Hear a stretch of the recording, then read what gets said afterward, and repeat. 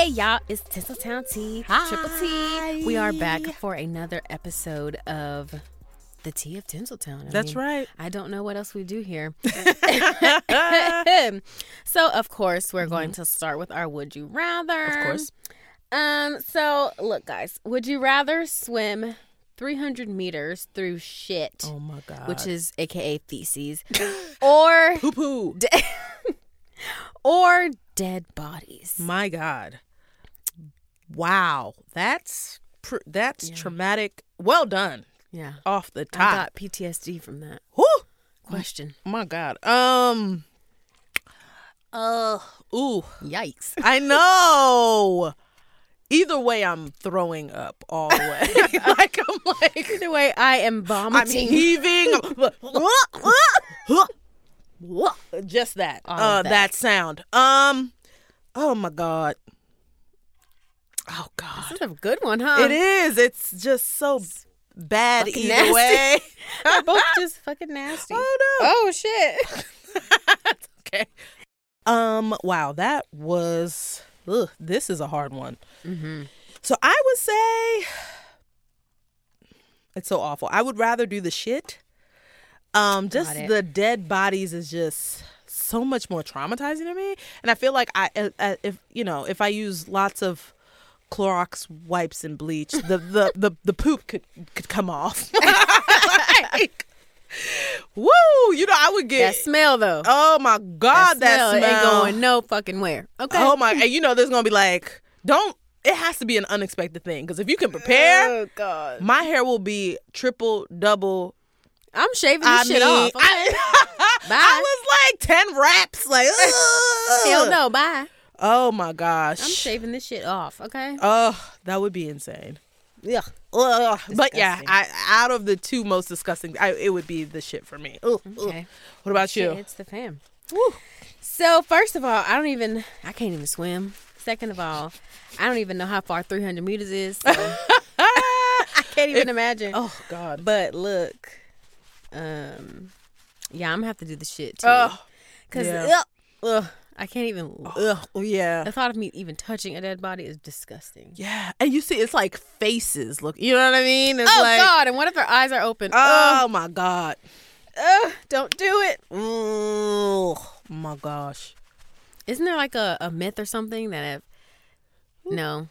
Well, if you like look in a dead person's eyes when they're open, something will fucking happen. I don't know. Oh, Maybe I I've made never heard up. that up. Okay, I made it up. No, I mean, it might be a thing. I I made just it up. might not have heard of it.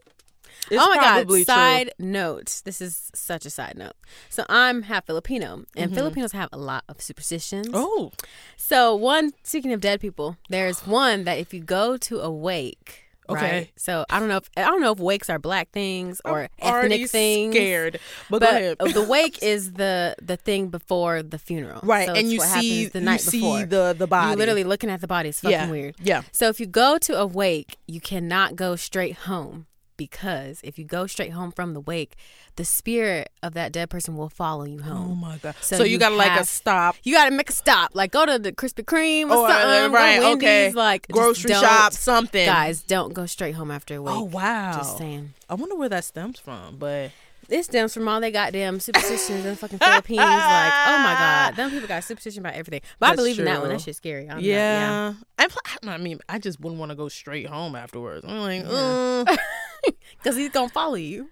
yeah. But I don't think. But just the idea of just being at home, it was just like that. You know what I mean? I would just be Yeah. like, let's Go to the just- movies. yeah. I don't even want to go to the movies. It's too dark. just a little bit of reset. You know what I Yeah. mean? Just Go to the club. club, not the club. The wake up. Ooh, Time to hit bless up Magic City. Rest in peace. Pour one out for him. That would be. For all my dead homies. Oh my gosh. Ooh. All right. Now that we're done with death and superstitions, let's get on with it. All right. Well, this time I'm doing the know better, do better portion. I'm going to leave that. And this kind of was inspired. If you get the chance, check out the last episode with our girl, Zuzu Bell. She's one of the potential finalists in the Capital Fund. Yes, ma'am. You better. What is it? Capital Fund competition, screenwriting competition. Yes. And so, The ISA. yep. And so she made a great point from what I remembered. Don't follow trends, especially when it comes to writing. We just have to stay authentic to ourselves, finding our own voice, and not trying to just follow the trends as they say, For example, right now, when it comes to, Oscars and storylines and all that stuff, the Oscars, especially when it comes to people of color, they love a slave story. They love a magical Negro. They love a magical Negro. But it's really up to us to truly find those stories and those lines that are not just going to get awards, but really speak to ourselves, speak to the characters that we can build and really have an authentic voice from, and just honestly enjoy what we're writing and really putting ourselves in it, whether you're a beginner or if you are experienced, so don't follow the trends, stay true to yourself, just be authentic. Yes, ma'am. Yep. And just to piggyback off of that, I swear me and Judas Know Better Do Better is always aligned somehow. Look at God. Yes, they are.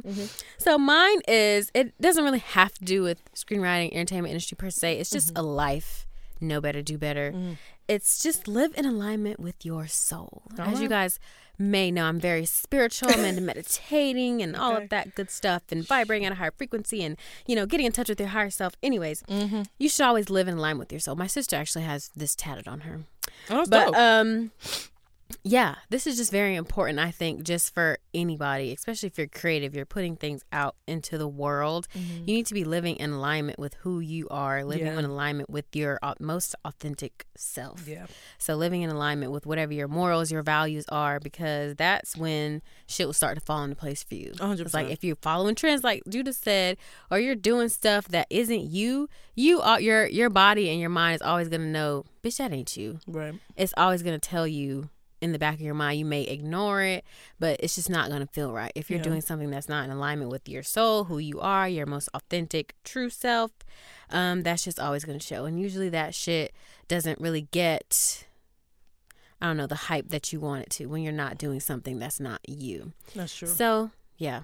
Just live in alignment with your soul, who you are, your higher self, your most authentic self, and the shit will just literally fall into place for you. Amen. No, that's a word for all of you. And especially for in this industry, when especially they have the term starving artists, excuse me, and so it's easy to say that when you're coming from a place of when some of your needs are met, but it's really harder to do that when not all of your needs are being met, whether it's financially, spiritually, emotionally. So it's so good that it's a reminder to keep doing that no matter where we are, whether we're in a place of gain or if we're in a place of, deficit, to always do that, because no matter where we are, like Corey said, that shit will align up. Exactly. Yep. I truly believe in that. If you're living your most authentic life, being your most authentic self, shit will just happen for you, sis. Amen. Or nigga. They, them. Listen, everyone. Anybody, okay? Everybody. Anybody can get this knowledge. So, yeah. Live in line with your soul, guys, and don't follow these motherfucking trends. No, don't do it. Do what you want to motherfucking do. Please do. And with that, we'll be back.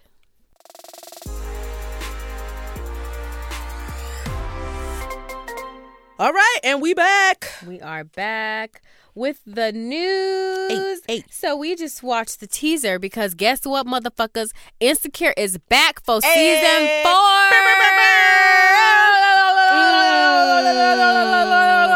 Yeah, so the last time we had an Insecure season was what? In 2018, bitch. It feels, I think so. It was in 2018, bitch. Damn. So I went my whole 2019 year without Insecure. See, that's why the year was off, honestly. Yeah. That's why the chakras weren't aligned for 2019, because we didn't get a season of Insecure. So as y'all know, my sis took a little break because she just been killing shit. I mean, she's been making movies like back to back to back. I'm waiting for the star to be on the walkway. Right. Honestly. She just been doing the damn thing, opening up coffee shops in fucking Baldwin Hills. Shout out to Hilltop Coffee. I think she has a music label. Yep. Yeah. Oh, yeah. Opening music labels and shit. So she ain't got time for Insecure no more. But she is giving us a 4th season. Yay! This year. April 12th. Okay? On HBO, of course. So y'all niggas better be ready. Oh, my God. Because I don't got time to fucking play with y'all. I mean. So, yeah. it's crazy. We've been waiting. You think Lawrence is going to be back? Lawrence is going to be back because they didn't introduce him at the end of season 3 for nothing. Yeah, so Lawrence that's true. is coming back. True. Let me see who Lawrence coming back. What about that Nate. the pretty eye bae? Is that Nate? Mm-hmm. Yeah, he fine. He is, and he did come back, but he disappeared though. You think it would? He seemed like he has some mental mental health issues going on, and that's why he disappeared. Yeah, I hope they'll dive into that more in season 4, yes, so that we can really have this really important conversation about our Black men and their mental health. Yeah, because we don't talk about it enough. So I hope they do explore why Nate disappeared and went ghost on her and drove her ass motherfucking crazy. We are so excited. Yes. April 12th, guys, mark your fucking calendars because look, season 4 is coming. And it's time for us to catch up. Yeah. I mean, it really is. Binging. Oh, and you can watch the official teaser for season 4 on YouTube. Just type in Insecure season 4. Nice. It is our sis doing her mirror raps that we all know and love. So bars. Amazing. All right, next, so we have Mr. Spike Lee. He makes history as the first Black president of Cannes Film Festival jury. Nice. That is nice, but it is 2020, so it's a little strange. That shouldn't be the first, but he is the first in 2020. Weird. But anyway, shout out to Spike Lee. Congrats. One of my fave filmmakers. He also looks just like my father, so it's a little creepy. It is crazy. I used to think this nigga was my daddy. I'd be like, are you? You acted like you used to act, and he's like, no, that's fucking Spike Lee. That's funny. So it was announced that he's been selected to head the 73rd Cannes, and this is from Shadow and Act, the 73rd Cannes Film Festival jury. So he's the president of the jury for the film festival. Okay. So I'm assuming those are the people that judge the films. Yes. So he is the first Black president in 2020. That sucks. Yeah. So it consists of his contemporaries of movie professionals who will select which film receives the film's highest honor, which is, I don't know how to say that, the Palme d'Or. Oh. The highest honor of the film festival. Okay. So just a little statement from him. In this life I have lived, my biggest blessings have been when they arrived unexpected, when they happened out of nowhere. When I got the call that I was offered the opportunity to be president of Cannes jury for 2020, I was shocked, happy, surprised, and proud all at the same time. All right. You better give us a quote. So this festival will convene later this year. Nice. So yeah, shout out to him. Yeah, and this festival is really prestigious. I know it is. It's in Cannes, France. I think they enunciated Cannes, but I've heard it enunciated Cannes as well. Yeah, I feel like they can say whatever the fuck they want. Yeah, but we know of this film festival, and shout out to Spike Lee. Congrats for making history. And sad that this 2020, this is the history making moment, but it is one nonetheless. It is still history, even though we are a little shook that he's whatever. All right, so third piece of news, which I'm so excited about. We talked about this guy, Matthew A. Cherry. He was one of our niggas you should know, I believe, a few episodes ago. He did the short film Hair Love, the animated short film Hair Love, about a Black father trying to do his little Black daughter's hair. So cute. I'm obsessed. It is so cute. Yes, we gushed about it a couple weeks ago. And we did say that he might be getting a Oscar nod for this film, and he did. Congrats! Yay! He did. He's now an Oscar nominee. Congrats. For Hair Love, this amazing, beautiful short film, just celebrating Black fathers and Black daughters and that bond and our hair. Yes. Which is so important. I'm obsessed. If you guys haven't seen it. It's so cute. I believe it's on, let me see. Well, I saw it on Instagram. Okay. It's like circulating for sure. So it's circulating. And there's also a book. I read the book in Target when I was bored. I was in there reading the book, and I almost bawled. It's so cute. That is so adorable. And if I remember correctly, I could be wrong. Y'all can correct me. It's fine. I think Issa Rae did the voice of the mom. So there's the scene where the mom comes back at the end. Yeah, and she also, I think she narrates the video that he's trying to use. To do her hair. So cute. So it's almost like a tutorial, you know what I mean? And then he's looking at it like, oh, this is what I do. Okay. So yeah, cute. it's so adorable. Oh my God. And also the daddy is fine. Yeah. As a fucking animated No, character. that animation could get it. He's so fine. Because look here, this nigga is fine. Okay. Okay. I'm looking at this damn cartoon like, well, damn. Where have you been? Because I never see you out. Like, come on. Lord Jesus. A shout out to Matthew A. Cherry. Why do I want to say Love Oaks, hair love? Mm-hmm. So yeah, shout out to him. He is now an Oscar nominee. Congrats. And we stand so hard. Watch Hair Love, guys. So cute. It's amazing. And buy the book too. Mm-hmm. Support. All right, so moving on. Amazon, and these are all from Shadow and Act, y'all. I shouldn't even have to tell y'all. Y'all know how we rockin'. Stay on there. Okay. We stay on there. So Amazon sets cast for Tracy Oliver comedy series centered on Black women. How amazing! Of course. So I love anything Tracy Oliver. So Megan Good, Shaniqua Shondai, Grace Byers, and Jerry Johnson will be the 4 leads of the half-hour comedy. Nice. TV series. Nice. I stand Megan Good, and I stand Grace Byers, and I'm not too familiar with these other 2 women, but I stand them too. Okay, come on and break out. Just like Tiffany Haddish broke out in Girls Trip, and Tracy Oliver wrote that. Yep. Hey, it's your time. Go ahead. ahead. I stand everybody. Come on. You Black, I stand. So it's set at Universal Television, and it's Amy Poehler's Paper Kite Productions. Oh, okay. So look at that. Amy Poehler is the money behind the film. Good Malcolm job. D. Lee, who directed Girls Trip. Yeah, he's done a lot of... Yeah. Which Tracy Oliver wrote, guys. Yep. He will direct the first 2 episodes. Oh, congrats, son. So look at that. Collaboration. Always work with your partners. Forming those partnerships. Yes. So the official description of the series reads that it will follow the lives of 4 Black women friends. What? Women friends, okay. From their from their college days at NYU as they navigate sex, relationships, and chasing their dreams. So it sounds like a very millennial comedy, which we have almost a lot like a Sex and the City, almost like an Insecure, kind of like a millennial dramedy thing. Yeah. I still stand. Yeah, go watch. I mean, I'm still gonna stand. Can't have enough of those. Yeah, never have too much. Yeah. Even though the networks will try to tell you there's too much. Oh yeah. But what do we say? Follow your heart. Do what you want to do. So Megan Good is Camille, a stylish, sunny professor of anthropology. Okay. Course, Sex and Love at Columbia University. Okay, Megan Good, you better play a professor. Come on. Okay. While Camille has extensive knowledge about the dating and mating norms of many cultures, she has had a hard time navigating the dating choices within her own life. So that's Megan Good's character. Sounds familiar. Right? And I can see her doing something like that. Yeah. Grace Byers, if y'all know who she is, she's Boo Boo Kitty from Empire. Yes. She played Boo Boo Kitty. Yeah, Boo Boo Kitty. Yeah. That's not. Well, that's what Cookie called her. Who did she actually played? See, Taraji fucked us up. We like Boo Boo Kitty. That's Lucius' wife. Yeah, in like season 1 or 2. 1, Yeah.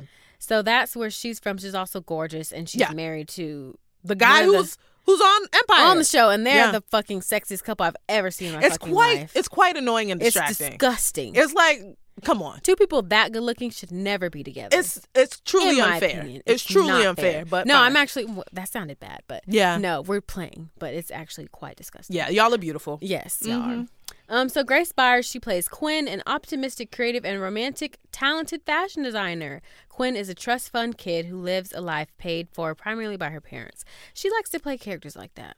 Bougie. She likes to play those little bougie characters. Okay. So Shaniqua plays Angie, a smart, filter-free party and aspiring singer who never met an impulse she did not follow and is living with Quinn rent-free. All right. Okay. So party gal. She's living with Grace Byers' character. And then Jerry Johnson is Ty, an alpha fierce, queer, successful app developer who prefers keeping vulnerability and feelings at arm's length, causing her to date women who are not always her intellectual equal. Okay. It almost sounds like a updated Living Single or Sex and the City, that kind of thing. And updated Girlfriends. Yeah, pretty much. It gives me Girlfriends vibes. Just because of the fact that they're all having their own little careers, and it seems like it gives me Girlfriend vibes. I miss Girlfriends so much. Such a good show. So yeah, that's gonna be on. Where's it gonna be? Oh my God, Pharrell is a executive producer. Yeah, he's been doing that for a while. That's lit though. Yeah. Wow. And then Amy Poehler, of course, is the executive producer. You know, Pharrell's a vampire. He's going to live forever. Child, he looks like he's crazy. Okay. He looks like he's 22 years old. And he's like 58. Yeah. It's crazy. But I think he's vibrating on a higher level. That's what I think he is. He's amazing. Mm-hmm. So that's going to be on Amazon. It didn't even say what the name of it's going to be. Ooh. Okay, name is going to be a surprise, guys. Fresh off the press. At least we have the description, and then we know the characters. That's where Tracy Oliver is in her career. She's like, we're dropping this. You don't need to know the title. Right. I'll let you know later. Just know it's a fucking Tracy Oliver project. Okay. And I'm going to be there. Untitled Tracy Oliver project. I'm going to be there. I will, too. All right, so last piece of news is Cynthia Erivo is a double Oscar nominee for Harriet and could secure her EGOT status. Congrats! Girl, you motherfucking better. She's talented. Talented. What can she not do? I don't know. So she was nominated for 2 Oscars Monday morning. She was nominated for actress in a leading role for her performance in Harriet. I heard mixed reviews about that. Yeah. And Best Original Song for Stand Up with Joshua Bryan Campbell. She's the only actor of color to be nominated in an acting category. Huh? She's the only. I'm trying to understand that. She's the only actor of color to be nominated in an acting category. In that category, that's crazy. Not even it says Awkwafina? An acting category. So does that mean all of the acting categories? She's the only actor of color. They don't say only black. They say actor of color. Because I know Awkwafina was nominated for something as well. That's weird. That's strange. So for the actress nominated, she's nominated alongside Scarlett Johansson for Marriage Story, which I did not watch. That shit was boring. Sorry, go ahead. I'm sorry. They love a boring ass movie. They raved. I saw it on Netflix. I tried to watch it 3 times, fell asleep twice. Yeah, I couldn't do it. Yeah. Oh my God. It did not ring a bell with me. Yeah. Although I did like when the lawyers were cussing each other. They were like, well, we gonna get this, we gonna get that. That was fun. The divorce part, which was horrible and painful. That was the most fun. That was the most fun part for me. But other than that, I was like, child, okay, we're done. Okay, so we're okay. Well, shout out to ScarJo for that. Yep. And then I don't know. I never know how to say this child name. Saoirse Ronan. I literally don't know how to pronounce this. Wait, let me see. Saoirse. She was the girl in Lady Bird. Yeah, I don't. That girl in Lady Bird. Sorry to that She lady. was nominated for Little Women. Sorry to this Charlize lady. Theron for Bombshell and Renee Zellweger for Judy. So she's the only black girl, and there's a whole bunch of white girls. Got it. So Erivo, she's just the 12th black actress to be nominated for the award. So the 12th. 12th. And how long has the Oscars been going on? They're gonna say it in the year. I feel like it's been going on for a long time for her. A super long time. For just to be the 12th. Yeah. So shout out to Shadow and Act for the shade, because they said she's just the 12th. There was a lot of shade thrown at the Oscar. It's the 92nd Academy Award. So 92 years, and y'all almost niggas only 100. y'all only nominated 12 niggas? Throughout the course. Years. Y'all stink. So come on. It doesn't make sense. The last black actress to be nominated was in 2017, Ruth Negga in Loving. Okay. Yeah. Halle Berry is still the only one to win the Best Actress award, and I'm guessing that's for Monster Ball when she had to fuck what that nigga name is, Billy Bob Thornton? fucking Thornton. So that's what I got to do to get an Oscar as a black woman is Honestly. fuck Billy Bob Thornton. Ugh. I mean, that's a come up for Billy, but right? I mean, wow. He should be honored. But if that's what we got to do to get Oscars out here, no thanks. Never mind. Yeah. So she's also one step closer to getting her EGOT. She's only missing. She's only missing the Oscar. Wow. So she has the Emmy, she has the Grammy, she has the Tony. So she could win. Yeah, because she's nominated twice. Wow. I think they're gonna give it to her just because I hope so. They want her to get that EGOT status. I mean, why the fuck not? Yeah. And she deserves. Yeah. Even though I didn't see the movie and I heard a lot of mixed bags about it. Yeah, I haven't seen it yet either. I still say she deserves shit. Yeah, go for it. My sis been grinding. She's fucking talented. Give it to her. Yeah. Give her that EGOT status. Give it to her, please. And with that, the news is done. Hey. All right, y'all. We'll be right back.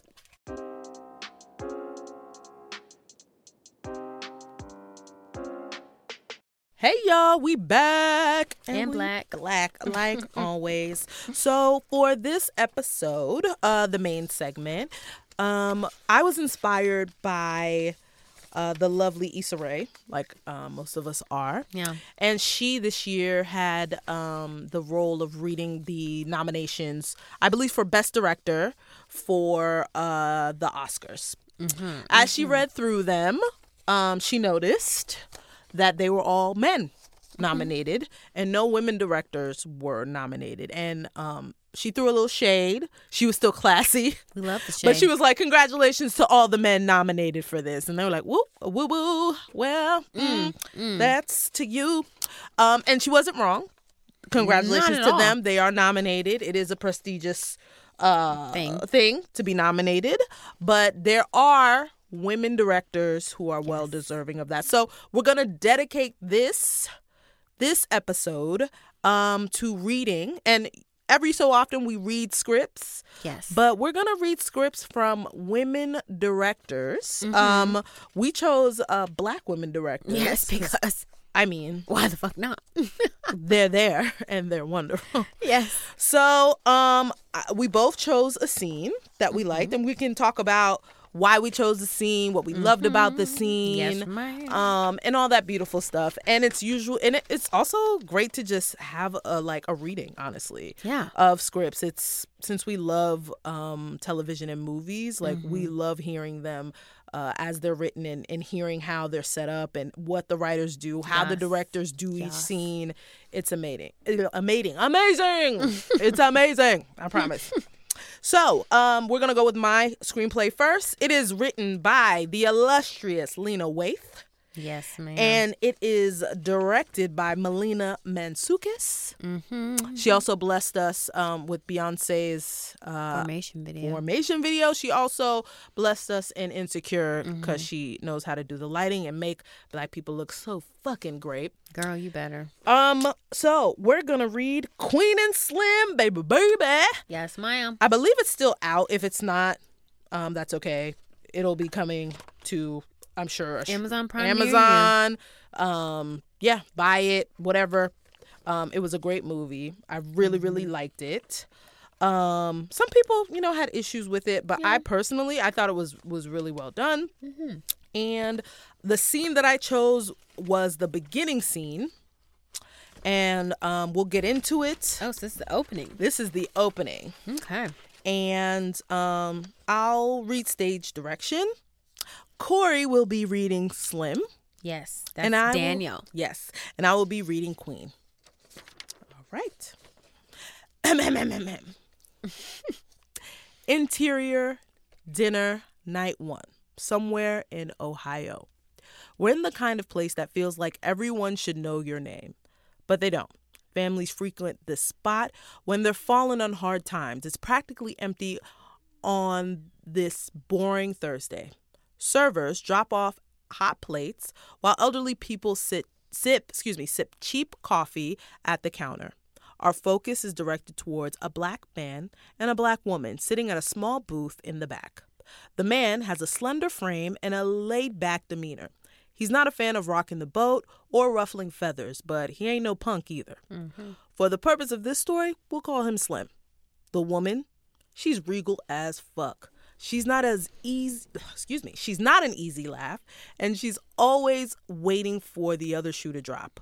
For the purpose of this story, we'll call her Queen. Not unlike most first dates, there are long silences and a lot of forced small talk. The waitress quickly drops off their food and walks away without uttering a word. Queen examines the spread. Slim prays over his food. This is how he was raised. Queen sits awkwardly waiting for him to look up. As soon as he does, that's me. Sorry. Queen. Didn't you ask for scrambled eggs? Yeah. She clocks the 2 Sunnyside eggs up on his plate. It's all good. No, it's not. It's just eggs. I have a thing about that. Eggs? No, about people not doing their job well. She's got 4 kids and an alcoholic husband at home. She's doing the best she can. How do you know that? She comes through my line every Sunday yelling at her kids and giving me a stack of coupons. She can never find her Costco card, so I always let her use mine so she can get the discount. That's nice of you. Can I ask you something? I don't know. Can you? Easy. I know good grammar. Do you? We not in the classroom. They have a quick standoff. You gonna ask me your question or not? What took you so long to respond to me? I didn't realize that much time had passed. I sent you a very well-crafted message 3 weeks ago. I spell-checked it and everything and got crickets. Then today, out of the blue, you hit me up asking if I want to grab dinner. What changed? I had a shitty day. What was so shitty about it? The state decided to execute my client. Queen says that as if she were giving him the log line of her favorite movie. In an instant, Slim loses his appetite. I didn't know that was still legal here. Yep, it's legal in 31 states, and Ohio happens to be one of them. Was he innocent? Even if he's not, the state shouldn't decide whether he lives or dies. I'm sorry. Me too.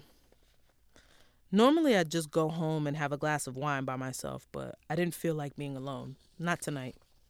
Slim can't tell if this is a cry for help or a proposition. You didn't have any friends or family you could call? No. So you turned to Tinder? Yeah. Slim sips his soda. Why'd you pick me? I liked your picture. Word? You had this sad look on your face. I felt sorry for you. Damn. I didn't mean for that to sound shady. Well, it did. Then? My dad took that picture of me. Why aren't you smiling? Slim shrugs, not ready to divulge the reason just yet. They're still getting to know each other. To be honest, I don't have that many photos of myself. Why not? I know what I look like. Pictures aren't just for about vanity. They're proof of your existence. My family knows I exist. That's enough. The idea of not having to prove oneself to the world is foreign to Queen. Slim stares at Queen's plate. Most of her food is untouched, particularly her Caesar salad. You gonna eat that? You can have some.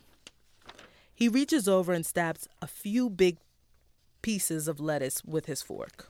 They always use just the right amount of dressing. Then, do you really like this place, or is it the only spot you can afford? It's Black owned. She wasn't expecting that answer. Queen can appreciate this small token of righteousness. Touché. Cut to interior car. An hour later, night. And scene. All right. Okay. Queen and Slim. Yep. Opening scene. Yes. So I chose this because even in reading through the dialogue, you already know the kind of people that they are that are on this date. And I also appreciated that it didn't start off going well, right? Like it wasn't this like sort of, and I was expecting it to. I was like, oh, they on a date. Ooh, black love, blue to blue. No, like they were not getting along as you would think a good date would go to. And it felt like a realistic sort of, a realistic date. Yeah, she sounds like me. Yeah. Like, honestly.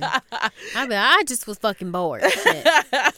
Right. And that too, like a lot of times people are like, oh, like the way dates are portrayed, I feel like in movies is like people are just going out to find their true love and that's the main reason. And there's so many different reasons. Also, for those who saw the whole movie, you'll see like they drop little gems, right? The idea of taking a picture of them becomes very important and iconic throughout their journey on their date. Yeah, so it's a bit of a foreshadow.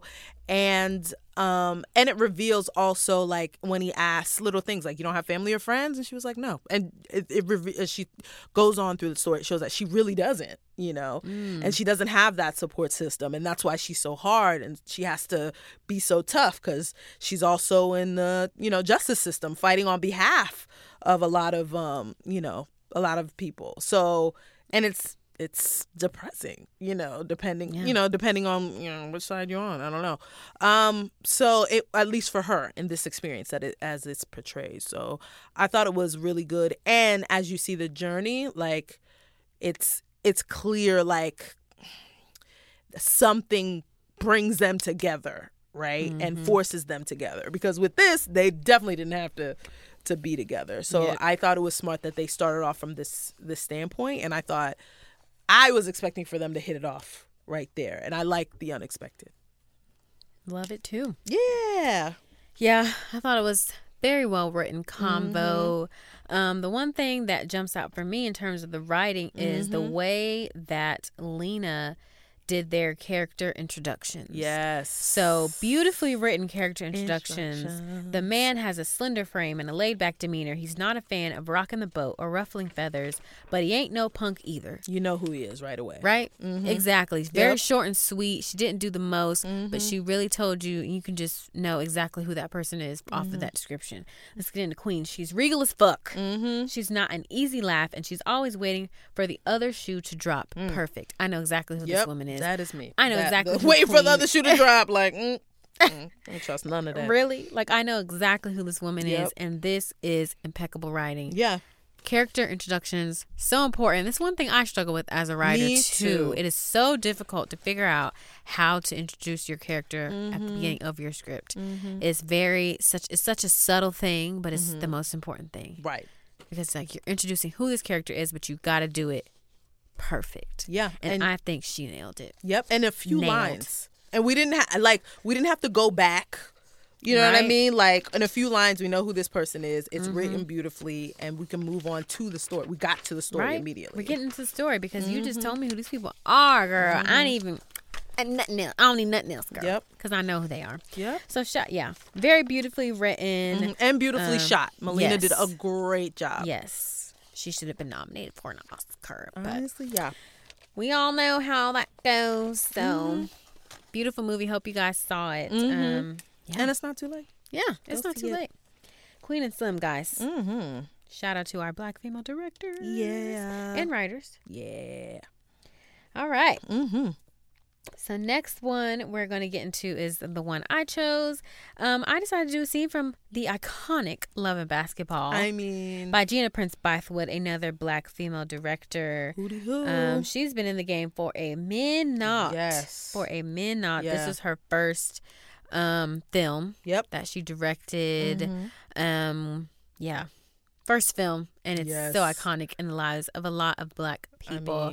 I know Omar, right? Omar Epps. Mr. Omar Epps. I used to watch this growing up. It was the first Black romance film I think I saw. Oh, wow.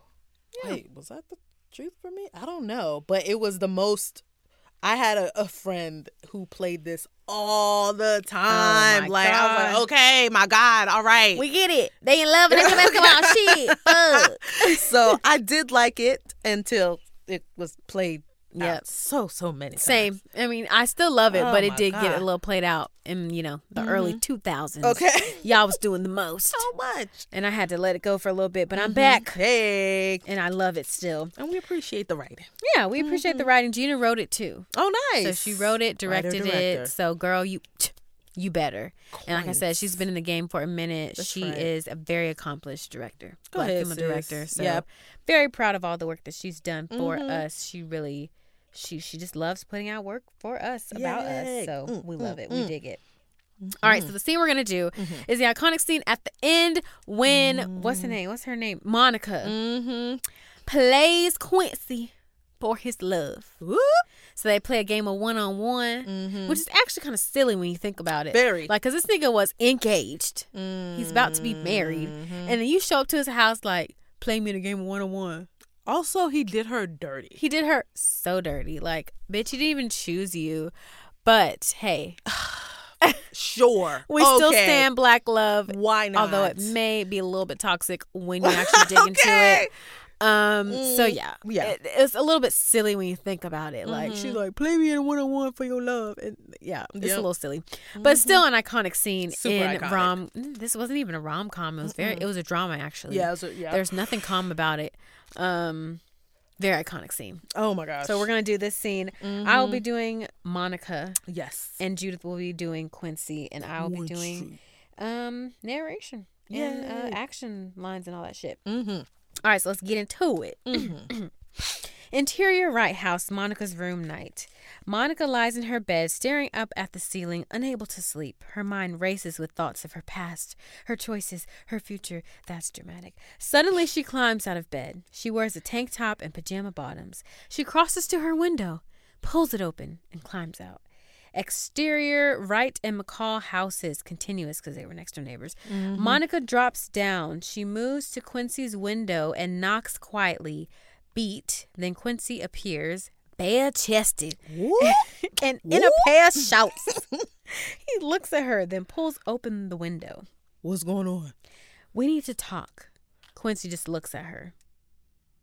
Please. Hold on.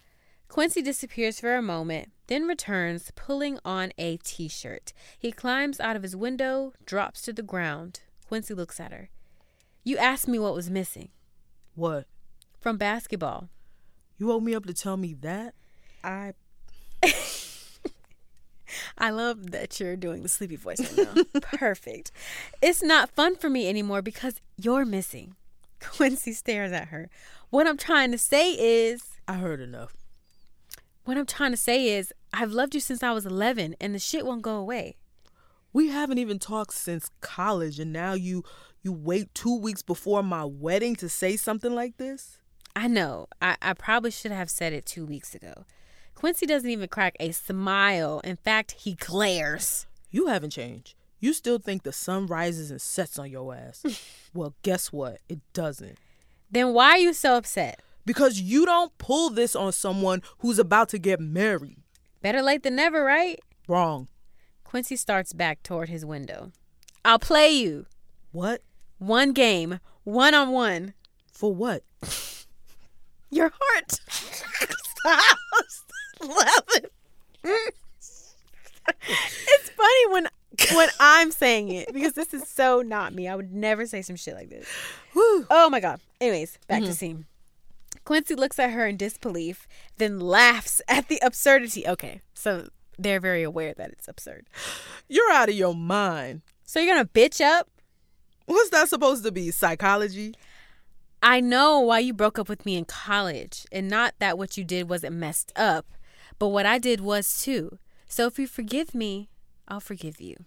Monica, after that stuff with my dad, I couldn't trust anybody, okay? I mean, I was lost. So you are forgiven, but that was 5 years ago. I moved on. Monica moves past him, reaches through his window. She drops back down, holding his basketball. Prove it. She throws him the ball. What will this prove? You once said the reason I beat you was because you wanted me to. So? So if I win, it's because deep down you know you're about to make the biggest mistake of your life. And deep down, you want me to stop you. And what happens when you lose? If I lose, I'll buy you a wedding present. Quincy stares at her.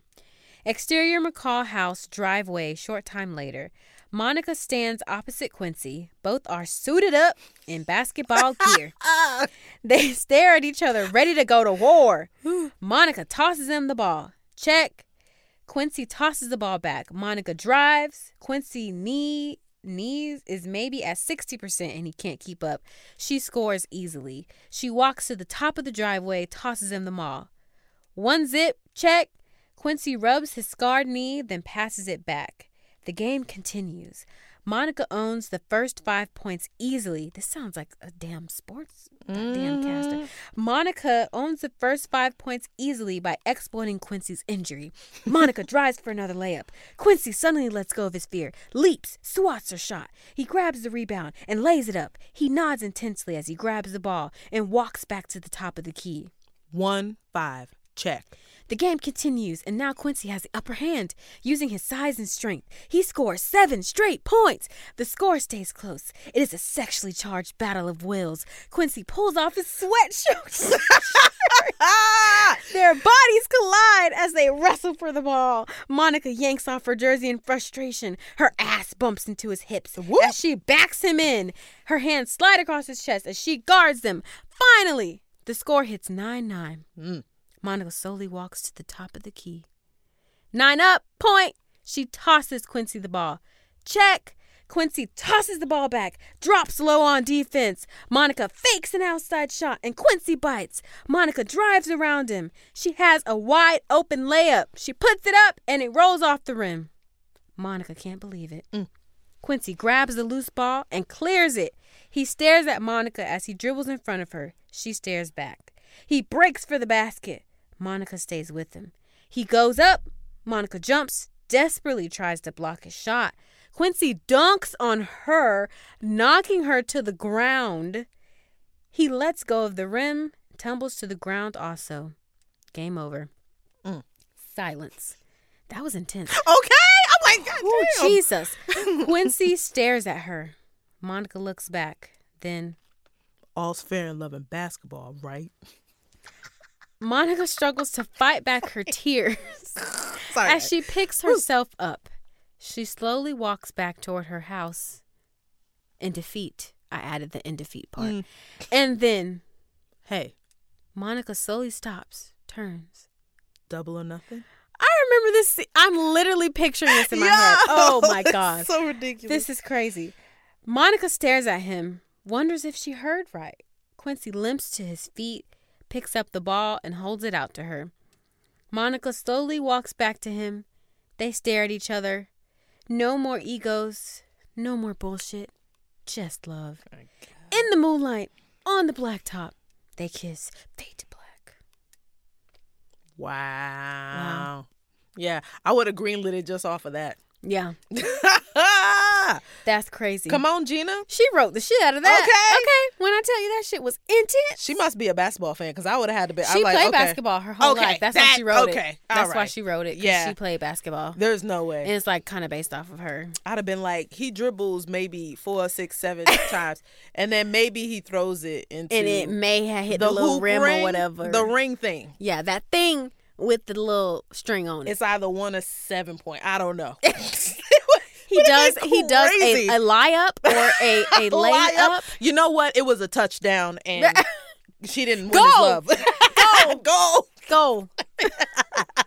Yeah, don't let me write anything sports, okay? No. We don't need a writing partner for that. Yeah. But that was intense. Talk about writing. Yeah. That's good writing, guys. Yeah.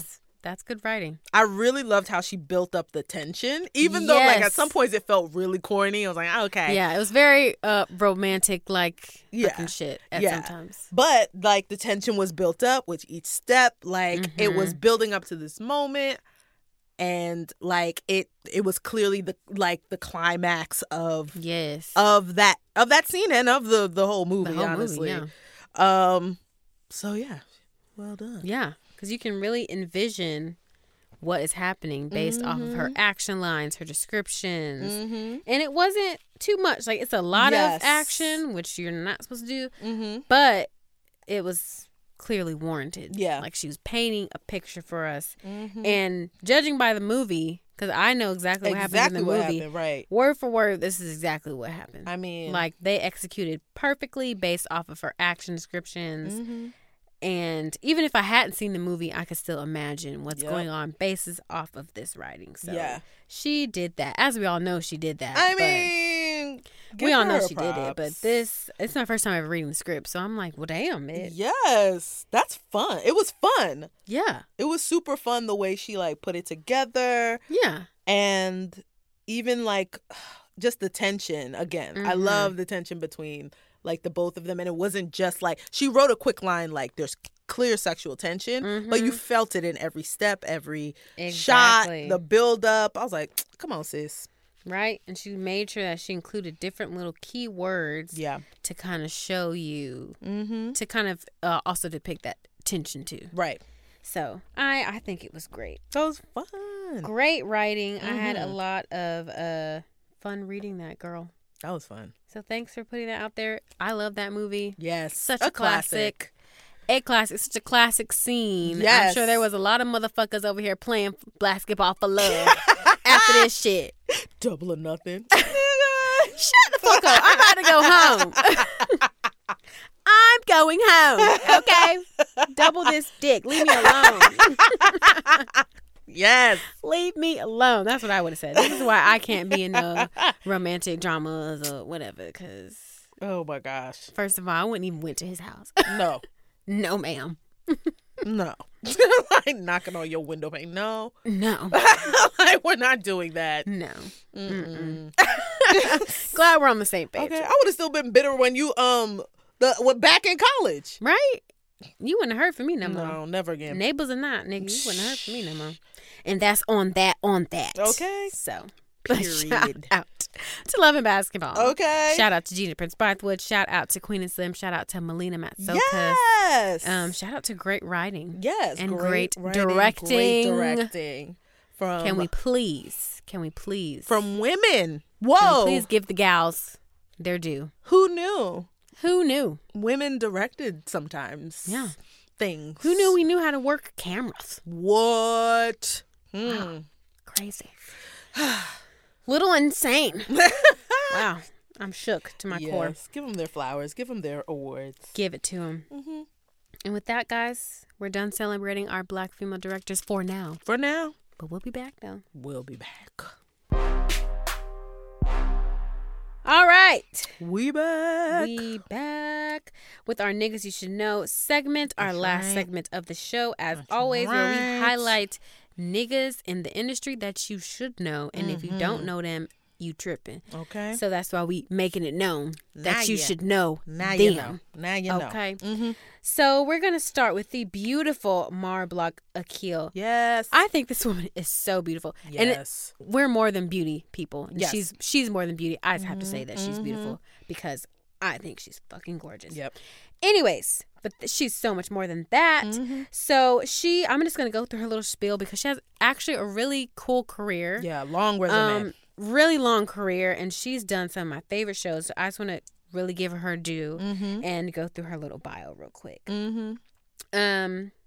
So she first began writing for television in 1994. That's when I was born, guys. Wow. She was writing for the critically acclaimed but short-lived Fox series called South Central. Have you heard of that? I heard of it. Okay, so she wrote for that. In 1999, she served as supervising producer and writer on the Jamie Foxx show. Little show, if you heard of it. Yeah, I don't know if you heard of that. After writing for Moesha for 4 seasons. Writer's Room. Come on. Wow. And then in 2000, she created and executive produced, along with Kelsey Grammer, another UPN series, which is now the CW for you new people. It used to be called UPN back in the day. Girlfriends! Yes! Oh my God, one of my favorite so motherfucking so shows, good. bitch. So good. Girlfriends is an iconic show. My girlfriend. My girlfriend. My girlfriend. Yeah. There through thick and thin. Come on. Yes, ma'am. This is such an iconic show for the Black woman. Featured 4 Black women who were all different, and they weren't like stereotypical Black women. Nope. They had careers. One of them, Lynn, was an alternative Black woman, you know, because we don't like to recognize them. She was channeling the ancestors before it was right. even cool. She was very hippie and vegan and fucking yoga bitch. So, yes, we love Girlfriends. So she created that show. Crazy. One of my favorite shows. So she also created a spinoff to that called The Game. One of my favorite shows. I used to love The Game, bitch. I used to love The Game. People love The Game because I think it started off one network and then went to when it was started on off, UPN. Yes, and then they were like, "Bring it back," we say, and they were like, "BT was like, okay, girls, yeah, all right." I mean, I didn't fuck with it once it moved to BT, but when it was on those first 3 seasons, when it was on UPN, bitch, unmatched. I just rewatched it like last year. So she created that as well, which is crazy. That was in 2009. She also became a consulting producer and writer for Cougar Town. Yeah, I remember watching which is that. with one of those women from fucking Friends. Yes, she played Courtney Cox. Yes, Courtney Cox. So I think she played Monica off Friends. Yes. So she played somebody in Cougar Town. She was like one of the main. Yeah, she was the main girl. So she had worked on that show. She's also the creator of BET's Being Mary Jane, which was good as hell. Wow, that's a show. That show was good. Wow, what is this woman? Gabrielle, come on, Gabrielle. Shout out to Gabrielle Union. Not that I know her, but she did very great in Mary Jane. Yeah, she did. She did the thing on that show. This woman, Mara, has created 3 iconic shows. I stand. I stand. I mean, wow. So she went, just a little backstory, she went straight to UPN and sold her idea for her hit series, Girlfriends to the network. And it was a hit for a while. I think Kenya Barris worked on that for a while. He was on, I think he was in the writer's room. Oh, he was. In Girlfriends. He was. So she shopped it around the studios to start the filming process. But even though the show sold to a major network, no filming company wanted to take the bait. So she struck a deal with Kelsey Grammer. girl, you better negotiate with Kelsey Grammer. And it was a successful show. Yes. Super successful. And he signed on as the executive producer, so that's just a little backstory to how Girlfriends got started. Kelsey likes checks, that's why. Yes, he does. Okay. Kelsey's smart. Mm-hmm. He's smart. Mm-hmm. So yeah, that's just a little backstory to Girlfriends. Just to remind you guys that, if somebody don't want your shit, somebody else does. Okay, don't give up. Do not give up, y'all. Because look, what if she would have gave up? And look, we wouldn't have Girlfriends. Nope. We would not have Girlfriends. So I stand everything. So yeah. I mean, I there's nothing I can say. Like, this woman is amazing. Yep. So another big news about her as well. She just signed a deal with Fox Entertainment. Come on. To develop some series. Oh. So let's see what she's going to develop. That's exciting. Good for her. I think she's going to develop like a scripted series. And then she's going to be working with her husband, who has an overall deal with Warner Brothers. Yeah. So I think he did Black Lightning on the CW. It's on the CW too, which used to be the UPN, which all her shows are on. So shout out to Mara Brock Akil. She killed the game. She's been doing it for a while, and now she's going to continue. That's right. She to brought kill us the game and with Fox Entertainment. So we are so excited to see what she comes up with next. Either way, I'm standing and I'm watching, and I'm not missing an episode. No, ma'am. So there it is. Right there. Know her. All right. So mine's going to be pretty quick, but I don't know if you guys are into this, but on Netflix, there is a sketch comedy show. It is executive produced by Kenya Barris. It's hilarious. It's called Astronomy Club. Okay. Guys. The crew that stars in it, forgive me if I misenunciate names. Please forgive me. But Shawton Bowen. Okay. Jonathan Braylock. Okay. Ray Cordova. Okay. James the Third. Caroline. I was like, okay, cool. Oh, I can do that one. Come on. The third. Caroline Martin. Jeray Milligan. Monica Moses and Keisha Zoller. Okay. So this group encompasses the Astronomy Club, and please go on Netflix, watch it. Please, the skits that they have are so hilarious, and like it's like they're like super like meta.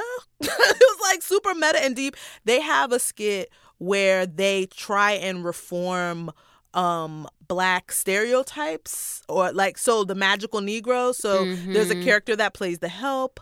There's a character that is like from Bagger Band, Bagger Legend of fucking Bagger, whatever the fuck. Sure, yes. And Driving Miss Daisy's the Morgan Freeman driver, character. like all the characters that are like stereotypically it's like a support group, Yes, to get them out of being the magical Negro. It is so funny. There's the skit where they literally are in the doctor's office trying to revive somebody's edges. That shit was hilarious. It's so funny. Check out all the episodes. There's one where the dude plays Cat Williams teaching kids about Shakespeare. That shit is hilarious. And I would have learned Shakespeare like that. I would have loved. Then I was like, you know what? That's accurate. Yeah. Like that. Oh, okay. That's accurate. There's also like a Robin Hood sketch. Oh which my is God. Hilarious. So I think funny. it was named one of the best sketches of the decade. Oh wow. That sketch. Yes. So that was funny. Don't sleep on them. Do not sleep on them. I'm not going to say that I wasn't expecting a lot because I had never heard of Astronomy Club before. Yes. But I just know that it was an all-black cast of, sketch comedians. Yes. And I was blown away. So good. No, I'm not even. I binged it so quick. I know. I be exaggerating, y'all, but I'm not exaggerating. It's amazing. Like, the sketches are really funny. Yes. They're really black, but at the same time, very intelligent. Yes. And they just really do great commentary in a different way that is just so unexpected. And this sketch, they are the first all-black house team at the Upright Citizens Brigade, and that is an improv group. And so they came together and they did the damn thing. It's fun. It's super funny. You guys have phenomenal, to check it out. y'all. For real. Check it out. Y'all better check that shit out. Those are niggas you need to know. It's y'all funny. better know niggas because they coming up. Yes. Because they deserve. Yes. They're fucking hilarious. I was like Astronomy Club, Black Lady Sketch Show, Key and Peele, like in that whole gamut, like they all have their own lane. This one just stands out in a way that's like totally different. This one stood out, y'all. Yeah. Oh, so dumb. I'm sorry. The sketch where they're in the hood. It's like they're in the hood and they are like playing these characters that have superheroes. It's almost like a Game of Thrones, a Dungeon and Dragon shit. Yes, and they were all really stereotypical black characters. It was so funny. First of all, there's a character called Dat Nigga Terrence. I was like, why do we all have that? I just feel like every black person or every white person has that nigga Terrence in their life. Of course, they don't say that, but like. I was like, I hate y'all. That is hilarious. Oh my God. And then to make the sketch even more smart, you're watching this game and you're introducing all these really kind of stereotypical black racist ass characters. Right. You pan out to real life. It's an actual video game that's being developed. Right. And we're in a conference room with white people and there's one black dude. Yes. And the white executives are like, this is so racist. How do we let this go to fucking production? And the black guy loses it. He's like, I've been trying to tell y'all. I told y'all. And they're like, we're going to blame the black guy? Yep. Yeah. Okay. Yeah. Cool. Yeah. All right. And then it's just so true. So, guys. Check it out. I can't. It's so I stand. Funny. I stand. Yeah. I stand. Guys, watch it. Astrology. Yes. Astrology? Astronomy Club. Astronomy Club, y'all. Watch it. Watch it. So, yeah, that's the end of our show. Mar Brock Akil, know her, and Astronomy Club. Watch it. Know them. Inscared's coming back April 12th. Hey. Very important piece of news. And with that, I think we can end it. Yeah. I mean, great note to end it. Thank y'all for rocking with us once again. We in 2020. We on some next level shit this year. 2020 is a year of clear vision, y'all. Come on. So keep your vision clear. Yep. Know what you want this year, guys. Keep Follow writing. us on the gram, Tinseltown T. Yes. And with that, we out. All right. Bye. Bye.